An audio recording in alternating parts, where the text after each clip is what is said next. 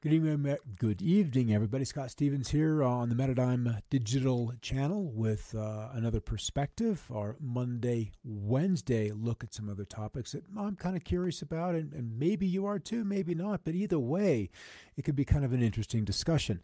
And the one I want to talk today about is kind of off the beaten pattern a little bit, but it's a challenge that we contend with and we deal with virtually every single day. And that is that of rationalizing experiences, rationalizing, just plain up rationalizing. And so I kind of want to call this, I'll bring it on up here. Just let it be. The curse of coincidences and rationalizing away what you see. Think about that. Think about the things that the coincidences that we've had, have had in our lives, and we just kind of let them go. We don't attach any significance to them. And I think I find this quite often in social media when things happen in the world and they're like, whoa, look at that. That's just kind of amazing. Look at this happened and then this happened and some kind of similarity associated with it. And it's just thrown away as a coincidence rather than there being some deeper meaning behind the reason why these 2, 3, 4, 5, or greater experiences all happened in a very curious succession of events. And so the curse of coincidences and then rationalizing away what we see, and that simple action can really lead to missing the bigger picture that we're all living within. So I just kind of threw together a list this afternoon of some of the many experiences that we routinely rationalize away. Sometimes it's a responsibility to do the right thing, and sometimes a responsibility to do nothing in, say, the heat of a moment, in a job situation, within a relationship, or just something that we've come across, a responsibility. And then sometimes we rationalize away a victimhood or being victimized. We've all been in both of those situations at one point or another in our life. And then with that, we throw away the wisdom that we've gained from past experiences. And that, to me, is kind of the craziest thing of all, is throwing away a gift of learning something that has already happened to us. And then we kind of will throw away opportunities presented. We go through our lives and opportunities come to us, expected or unexpected. They just present themselves. And we're like, nah, I don't want to do with that. Or a person, a friend, or even a stranger. Those are the tougher ones to get through. Are rationalizing. I don't know that person, so I can't engage with them in some particular way. I've got to protect myself. I can't do that. I don't have the time for that. I'm not interested.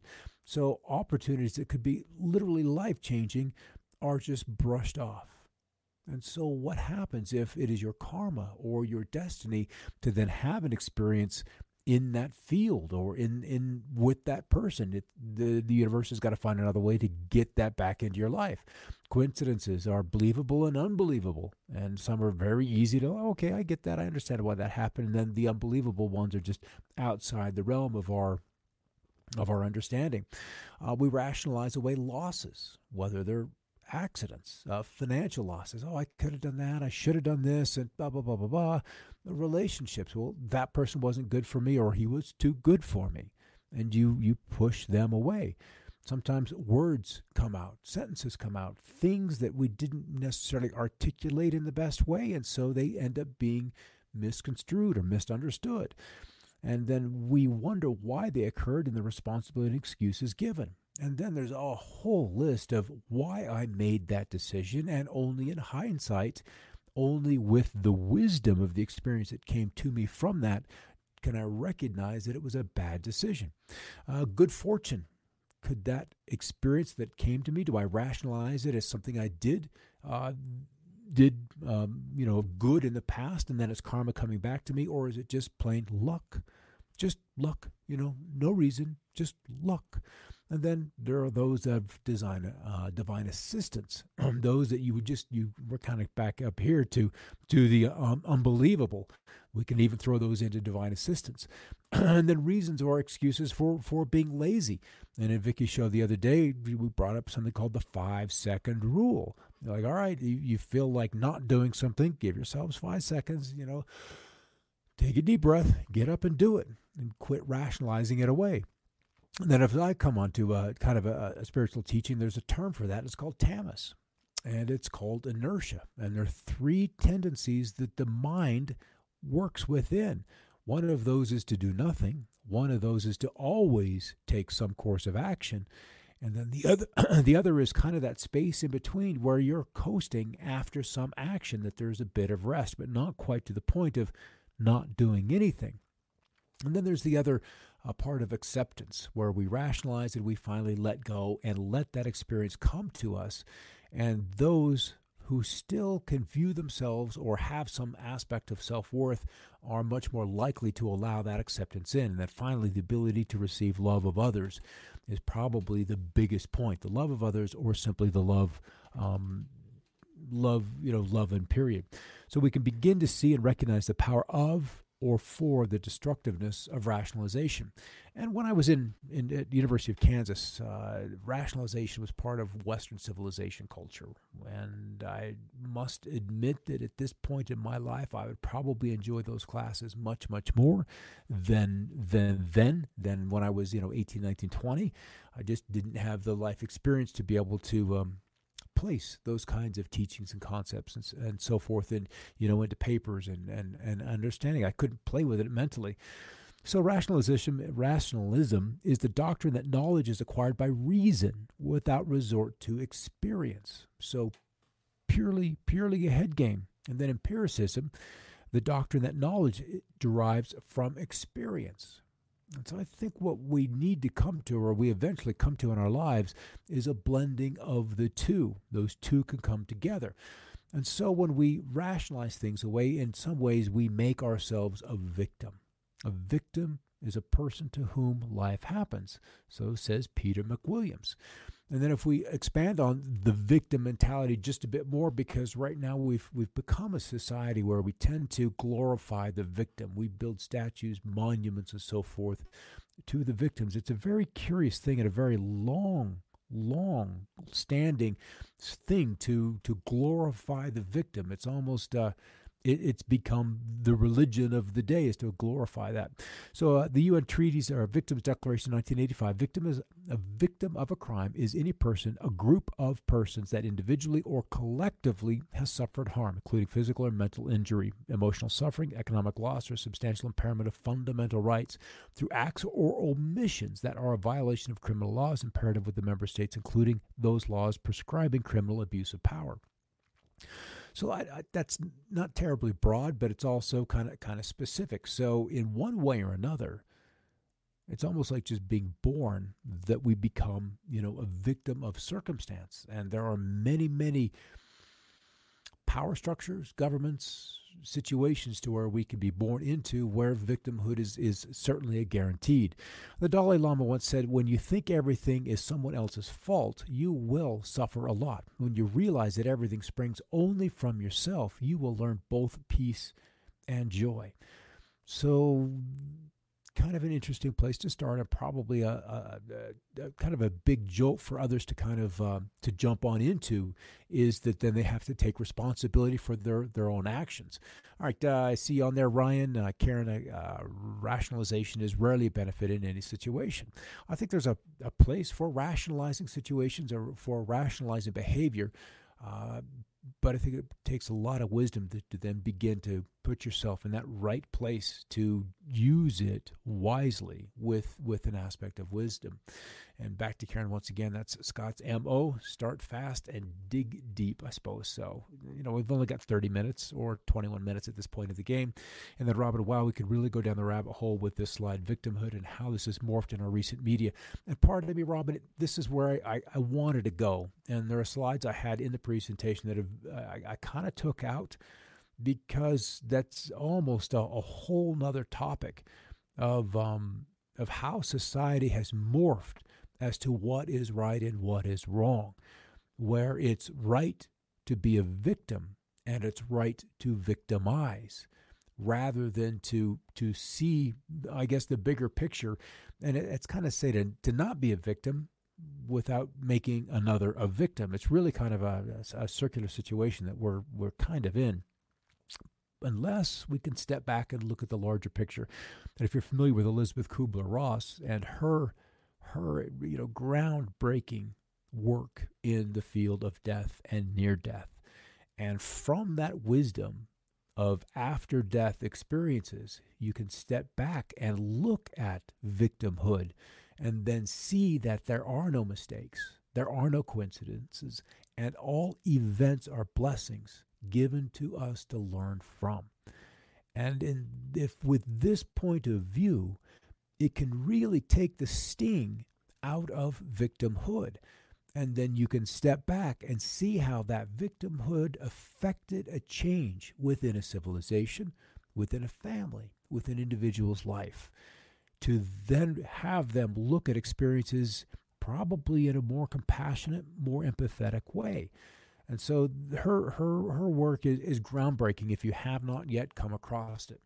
All right, even chance meetings are the result of karma. Things in life are fated by our previous life. And this is even stepping back from Elizabeth's works just a little bit more. So you can even see, oh, okay, maybe this is why this happened. But then that takes an absolute, monster of a person to accept that kind of responsibility. And that is a big, big person that can be able to do that and accept those things that have come to them as payment for something in the past, or a gift also for something coming from the past.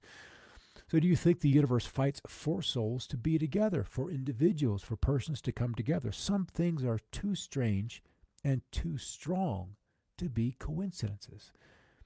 And if you were to make your life, or at least even a little bit of this, a curiosity to look at all of the strange stories that bring people together, the circumstances that bring people together, you can begin to really see that, hey, back to the first slide, there are no mistakes. And you can go through a lot of the internet and find these kind of very curious stories all through that, heralding, coincidences. Oh, can you believe this? That awkward moment when you realize you're dating your deceased grandfather. They really kind of look at it. There's a saying that you take your face with you, that you own your face. It goes with you through time. So just kind of a curious thing. And then no wonder they would have a resonance, because they would have a fate there together. One way or another, through time, they're supposed to go together. A person together story. In the 1920s, American novelist Anne Parrish found one of her childhood favorites, Jack Frost and Other Stories, while browsing bookstores in Paris. She showed the book to her husband and told him how she had loved the book as a child. Upon opening the book, she saw an inscription in the flyleaf that read, Anne Parrish, 209 North Weber Street, Colorado Springs. It was her book. Fate had taken her. Her decisions had taken her back to find that book once again. A similar story with Anthony Hopkins. In 1973, he accepted the starring role in George Pfeiffer's book, The Girl from Petrovka, based on the book by the same name. Wanting to read the book for research, he searched many a bookstore in London but could not find a copy. Giving up and going home, he spied an abandoned book sitting on a bench, a copy of The Girl from Petrovka. 2 years later, during filming, George Pfeiffer admitted to Hopkins that he didn't even have a copy of his own book because the friend he had loaned it to at London had lost it. Complete with all my annotations, he said. Hopkins then pulled out his copy and said, "This one?" he asked. It was the same book. So fate has a way of bringing these kind of experiences together, object and then the subject that needs to experience the interaction with that object. In the magical universe, there are no coincidences and there are no accidents. Nothing happens unless someone wills it to happen. Every day, we get up at a certain time. Sometimes it's variable, but to the minute, we get up and we set into motion a complete series of events that are to come to us, all by making a simple choice. One choice after another choice after another choice. Life is simply a series of these choices. So coincidence is God's way of remaining anonymous, said Albert Einstein. You got to respect the man. Brilliant as he was, much like Nikola Tesla, he had this insight to the working of the invisible. And that, to me, is the most exciting research of all, is the invisible. So coincidences, if recognized in time, are divinely given opportunities to make a choice. It is as if a spotlight is illuminating that moment, just asking you to recognize the opportunity to make a choice. Learn to ask of all actions, why are they doing that to me? But start with your own. Why are they doing that to me? And then we're back to that victimhood. And that victimhood plays up here. The dark forces will use small annoyances to deter, to have you quibble and complain. Perhaps not overtly, but within your spirit. Think of something that makes your heart sure and glad, that can bring you back to equanimity. The dark forces are most helpless in the face of love and laughter. And on Vicky's Coffee Break show, they did something for 3 weeks called that gratitude thing. And this is just a simple exercise to just think about, just for a moment, maybe 2, sometimes 3, because it feels better than to dwelling on those dark forces that use small annoyances. And those small annoyances, if dwelled upon, can become big problems. Don't miss the synchronicity of what is happening right now, finding its way into your life at just this moment. There are no coincidences in the universe, only convergences of will, intent, and experience. Neil Donald Walsh. And if you're familiar with his book, I believe it was Conversations with God, and there were numerous volumes along that. And I studied him. Let's just say I read a lot of his books maybe 15 years ago, and I enjoyed them because I finished them. So, he's got some good jewels and gems in there. All right, what do we have over here? Donnie's saying that would be a very spiritual, aware, and advanced individual. Yeah, exactly. To be able to step back and then call yourself out, to be able to separate how you're thinking from your individual thoughts, from your feeling and your feelings. And that is a very aware person. And ultimately, I think that is the journey that every single one of us is on, is to be able to step back and separate your awareness from those thoughts and from those feelings that are constantly flowing. And meditation is a process by which people practice that stillness. But then if you can be, kind of processing through those thoughts that are going in there, you can begin to separate one from the other. Robin, the hair on my arm stood up. Some of those stories are just kind of crazy. And truly, I probably had 5, 6, 7 of them set aside, but time will allow for maybe 2. Vicky, yeah, cool stories. Cool stories. The universe has got, 7+ billion people plus a whole lot of animals on there, all to meet their destinies. And destiny was something that, yeah, sure. Fate, yeah, sure. But I think as the older we get, we begin to accept that there is something ahead for us, that there is this gentle guiding hand. And if we can kind of get out of the rashness and rationalizing away those gifts that come to us, they begin to manifest more easily in our life. Oh, my word, that book Coincidences are incredible. Truly none. And one, Vicky, I bet we have all had some crazy examples of this experience. Certainly we have, and that's kind of why I was inspired to do this yesterday, but we're not to the part that I really wanted to get to just yet. I was just typing that quote, confidence is God's way of staying anonymous. Yeah, from Einstein. What a brilliant man. To use him or to have him on this planet would also be kind of crazy. Yeah, The Secret was kind of, that was a big movie for me too. That was already all the way back in 2006. That's amazing. All right, humor allows us to do that. We've got to get past the mind's rationalizing. So the humor allows us to begin to heal those blockages that we're not quite ready to let go.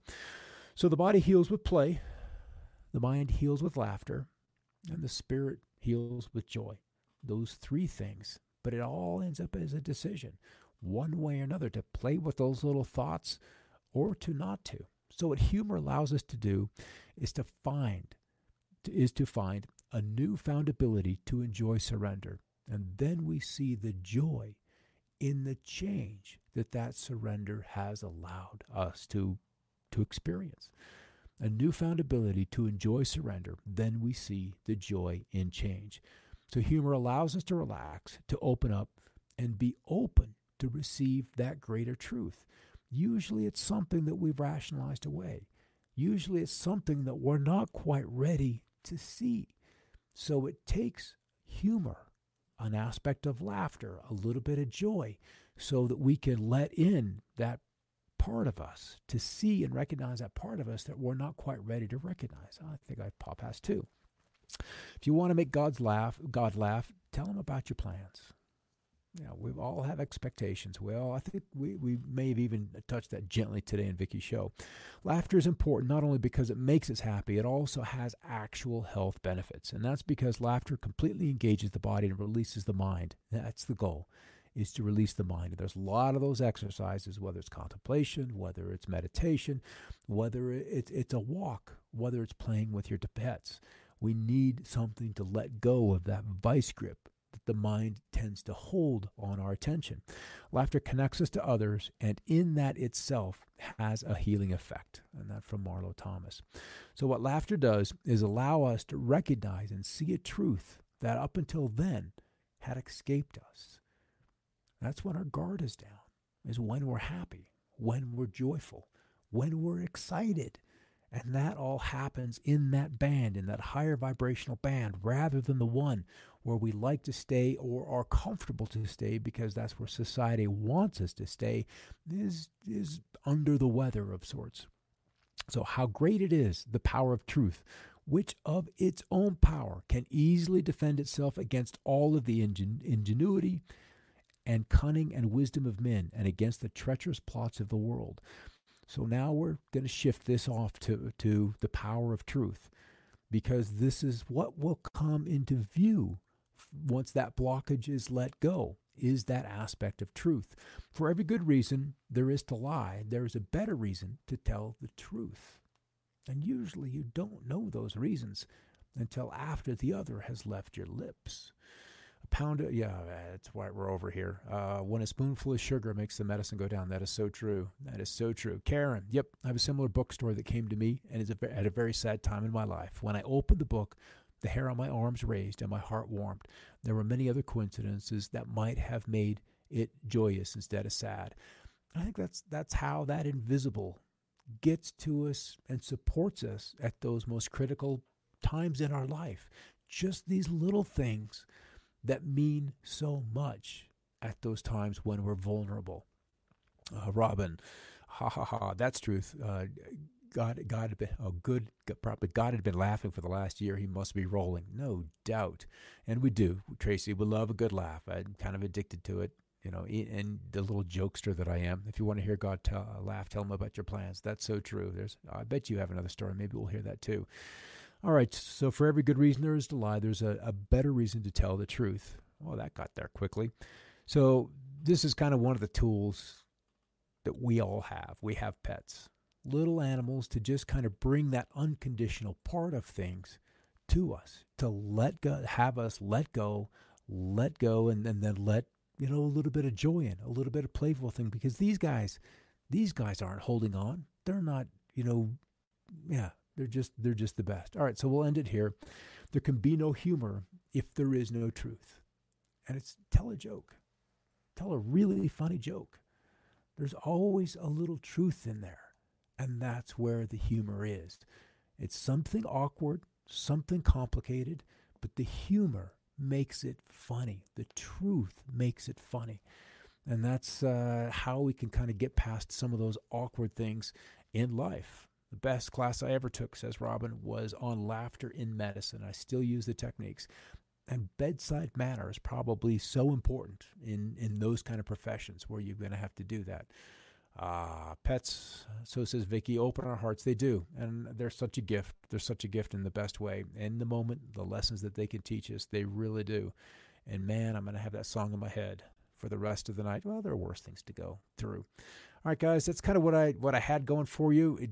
This little episode could have taken so many different directions, and victimhood is really kind of where I was going. But on the bigger picture, it's how do we heal that? And it's difficult in this day and age when you can lose your job for telling the truth, when you can be shadow banned, when so many tools are out there to perpetuate this mentality of victimhood, when it is held higher than any other, higher than telling the truth.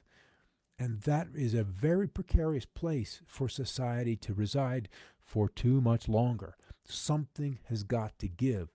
So we're allowed to speak the truth. We're allowed to speak our own truth. When that can get you unemployed, just deplatformed, it really becomes a precarious place for society to move forward. It's there's some kind of challenging times that I believe we're going to have to get through at some point or another. Donnie's saying bedside manner is important at all jobs. So very true. And then Karen, love the show, Scott. Appreciate your perspective. Thank you. And that is a spectacular truth. Yeah, try to notice any joke. Any joke. There's always that little sliver of truth in how it's folded in there that just makes us laugh. And then let go and see another side of the story. All right. Thanks so much for stopping by, everybody. Take care. I'll see you tomorrow with another shot at Scott's weather. And we'll see what happens in the world. See if there's any other earthquakes or some resolution to some of the challenges that people are seeing over in Asia. All right. Take care, everybody. Have a great evening. And, hey, keep looking up.